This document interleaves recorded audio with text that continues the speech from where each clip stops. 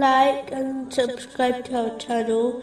Leave your questions and feedback in the comments section. Enjoy the video. Continuing from the last podcast, which was discussing chapter 7, verse 181. And among those we created is a community which guides by truth and thereby establishes justice. Specifically, it was discussing the importance of justice. One of the major reasons why society seems to be digressing is because people have abandoned acting justly.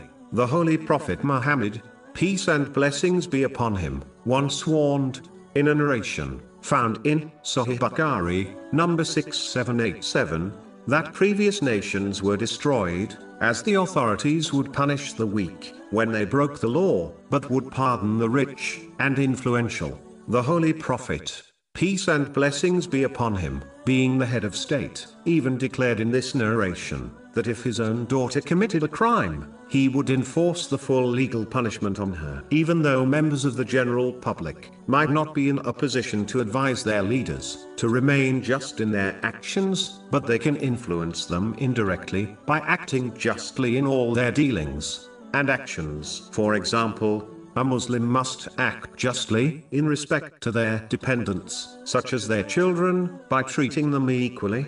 This has been specifically advised in a narration found in Sunan Abu Dawood, number 3544. They should act justly in all their business dealings, irrespective of who they deal with. If people act with justice on an individual level, then communities can change for the better, and in turn, those who are in influential positions, such as politicians, will act justly, whether they desire to or not.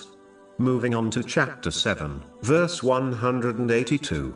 But those who deny our signs, we will progressively lead them to destruction from where they do not know. One should not adopt the mentality of some who make their mind up beforehand about a matter, and then search for evidence to support their belief. If they cannot find any evidence, they simply intentionally misinterpret information in order to fit their ideals. This was the attitude of many of the non-Muslims of Mecca, who predetermined their belief and only debated with the Holy Prophet, peace and blessings be upon him, for the sake of argument. Chapter 43, verse 58. They did not present the comparison except for mere argument.